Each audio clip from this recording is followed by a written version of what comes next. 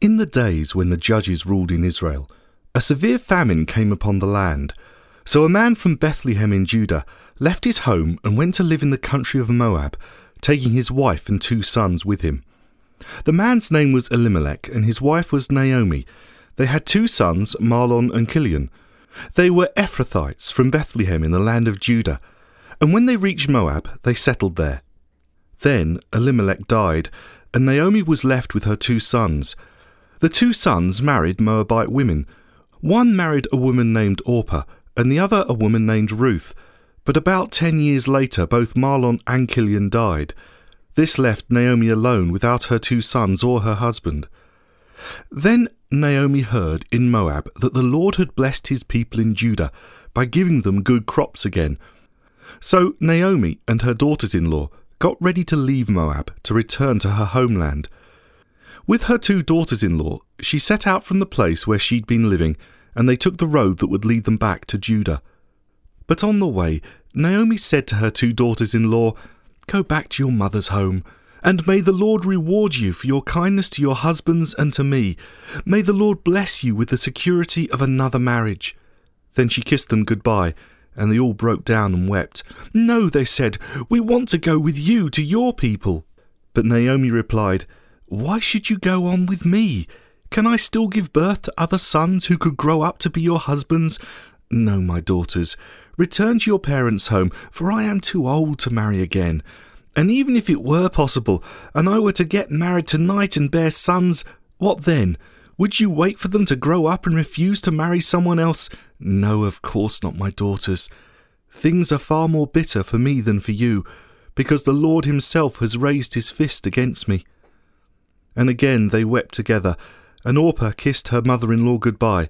But Ruth clung tightly to Naomi. "Look," Naomi said to her, "your sister-in-law's gone back to her people and to her gods. You should do the same." But Ruth replied, "Don't ask me to leave you and turn back. Wherever you go, I'll go. Wherever you live, I'll live. Your people will be my people, and your God will be my God. Wherever you die, I'll die, and there I'll be buried. May the Lord punish me severely if I allow anything but death to separate us." When Naomi saw that Ruth was determined to go with her, she said nothing more. So the 2 of them continued on their journey. When they came to Bethlehem, the entire town was excited by their arrival. "Is this really Naomi?" the women asked. "Don't call me Naomi," she responded. "Instead, call me Mara, for the Almighty has made life very bitter for me. I went away full, but the Lord has brought me home empty. Why call me Naomi when the Lord's caused me to suffer, and the Almighty sent such tragedy upon me?" So Naomi returned from Moab, accompanied by her daughter-in-law Ruth, the young Moabite woman. They arrived in Bethlehem in late spring, at the beginning of the barley harvest. Now there was a wealthy and influential man in Bethlehem named Boaz, who was a relative of Naomi's husband, Elimelech. One day Ruth the Moabite said to Naomi, "Let me go out into the harvest fields to pick up the stalks of grain left behind by anyone who's kind enough to let me do it." Naomi replied, "All right, my daughter, go ahead." So Ruth went out to gather grain behind the harvesters. And as it happened, she found herself working in a field that belonged to Boaz, the relative of her father-in-law, Elimelech. While she was there, Boaz arrived from Bethlehem and greeted his harvesters. "The Lord be with you," he said. "The Lord bless you," the harvesters replied. Then Boaz asked his foreman, "Who's that young woman over there? Who does she belong to?" The foreman replied, "She's the young woman from Moab who came back with Naomi. She asked me this morning if she could gather grain behind the harvesters. She's been hard at work ever since, except for a few minutes' rest in the shelter." Boaz went over and said to Ruth, "Listen, my daughter, stay right here with us when you gather grain. Don't go into any other fields. Stay right behind the young women working in my field. See which part of the field they're harvesting, and then follow them. I've warned the young men not to treat you roughly, and when you're thirsty, help yourself to the water they've drawn from the well." Ruth fell at his feet and thanked him warmly.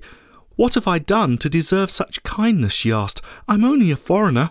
"Yes, I know," replied Boaz, But I also know about everything you've done for your mother-in-law since the death of your husband. I've heard how you left your father and mother and your own land to live here among complete strangers. May the Lord, the God of Israel, under whose wing you've come to take refuge, reward you fully for what you've done." "I hope I continue to please you, sir," she replied. "You have comforted me by speaking so kindly to me, even though I'm not one of your workers." At mealtime, Boaz called to her, "Come over here and help yourself to some food. You can dip your bread in the sour wine." So she sat with the harvesters, and Boaz gave her some roasted grain to eat. She ate all she wanted and still had some left over. When Ruth went back to work again, Boaz ordered his young men, "Let her gather grain right among the sheaves without stopping her, and pull out some heads of barley from the bundles and drop them on purpose for her. Let her pick them up and don't give her a hard time." So Ruth gathered barley there all day, and when she beat out the grain that evening, it filled an entire basket. She carried it back into town and showed it to her mother-in-law. Ruth also gave her the roasted grain that was left over from her meal. "Where did you gather all this grain today?" Naomi asked. "Where did you work? May the Lord bless the one who helped you." So Ruth told her mother-in-law about the man in whose field she'd worked. She said, "The man I worked with today is named Boaz."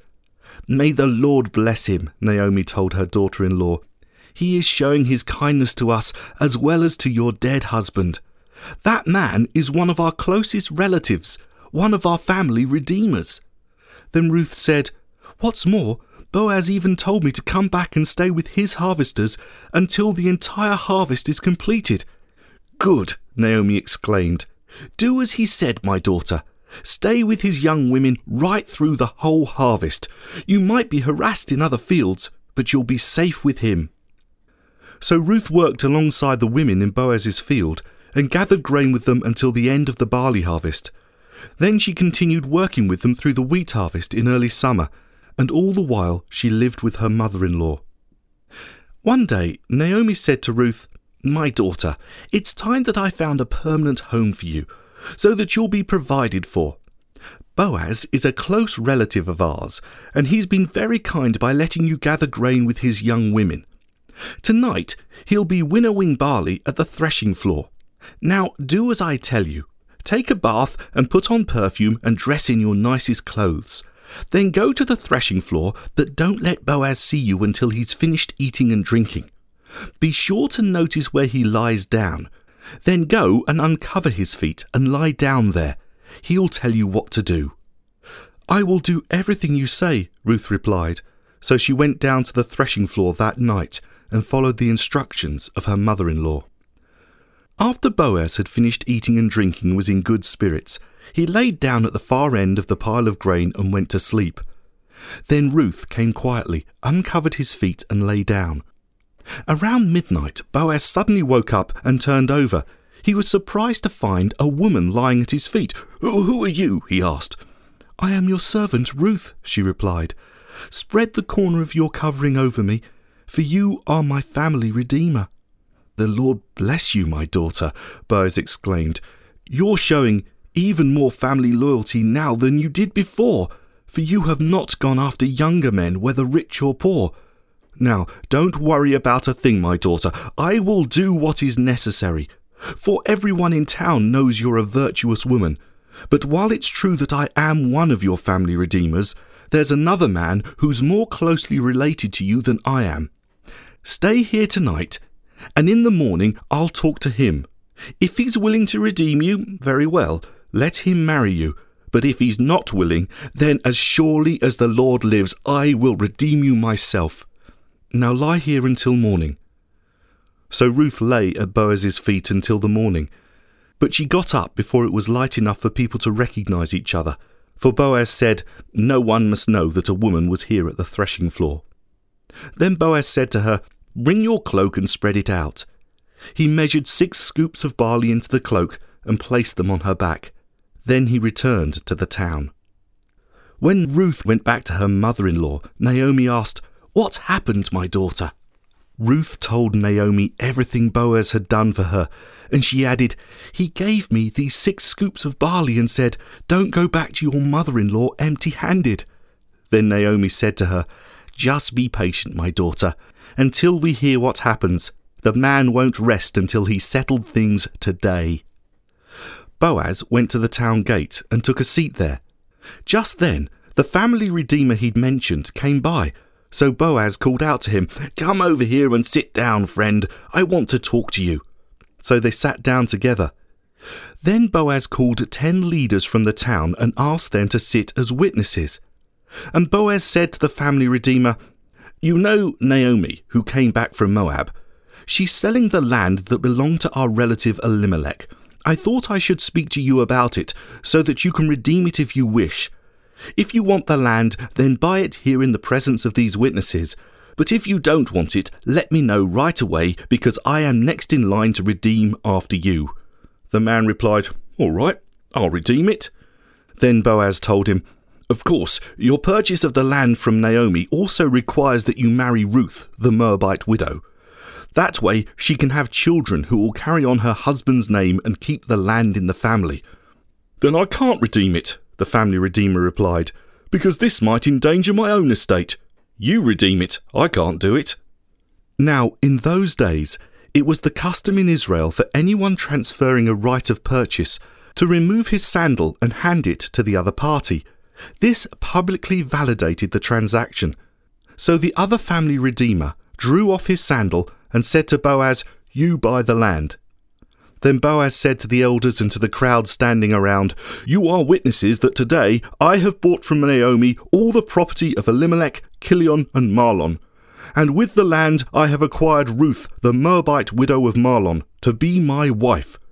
This way she can have a son to carry on the family name of her dead husband, and to inherit the family property here in this hometown. You are all witnesses today." Then the elders and all the people standing in the gate replied, "We are witnesses. May the Lord make this woman who is coming into your home like Rachel and Leah, from whom all the nation of Israel descended. May you prosper in Ephrathah and be famous in Bethlehem. And may the Lord give you descendants by this young woman, who will be like those of our ancestor Perez, the son of Tamar, and Judah." So Boaz took Ruth into his home, and she became his wife. When he slept with her, the Lord enabled her to become pregnant, and she gave birth to a son. Then the women of the town said to Naomi, "Praise the Lord, who has now provided a redeemer for your family. May this child be famous in Israel. May he restore your youth and care for you in your old age. For he is the son of your daughter-in-law, who loves you and has been better to you than 7 sons." Naomi took the baby and cuddled him to her breast, and she cared for him as if he were her own. The neighborhood women said, "Now at last Naomi has a son again," and they named him Obed. He became the father of Jesse and the grandfather of David.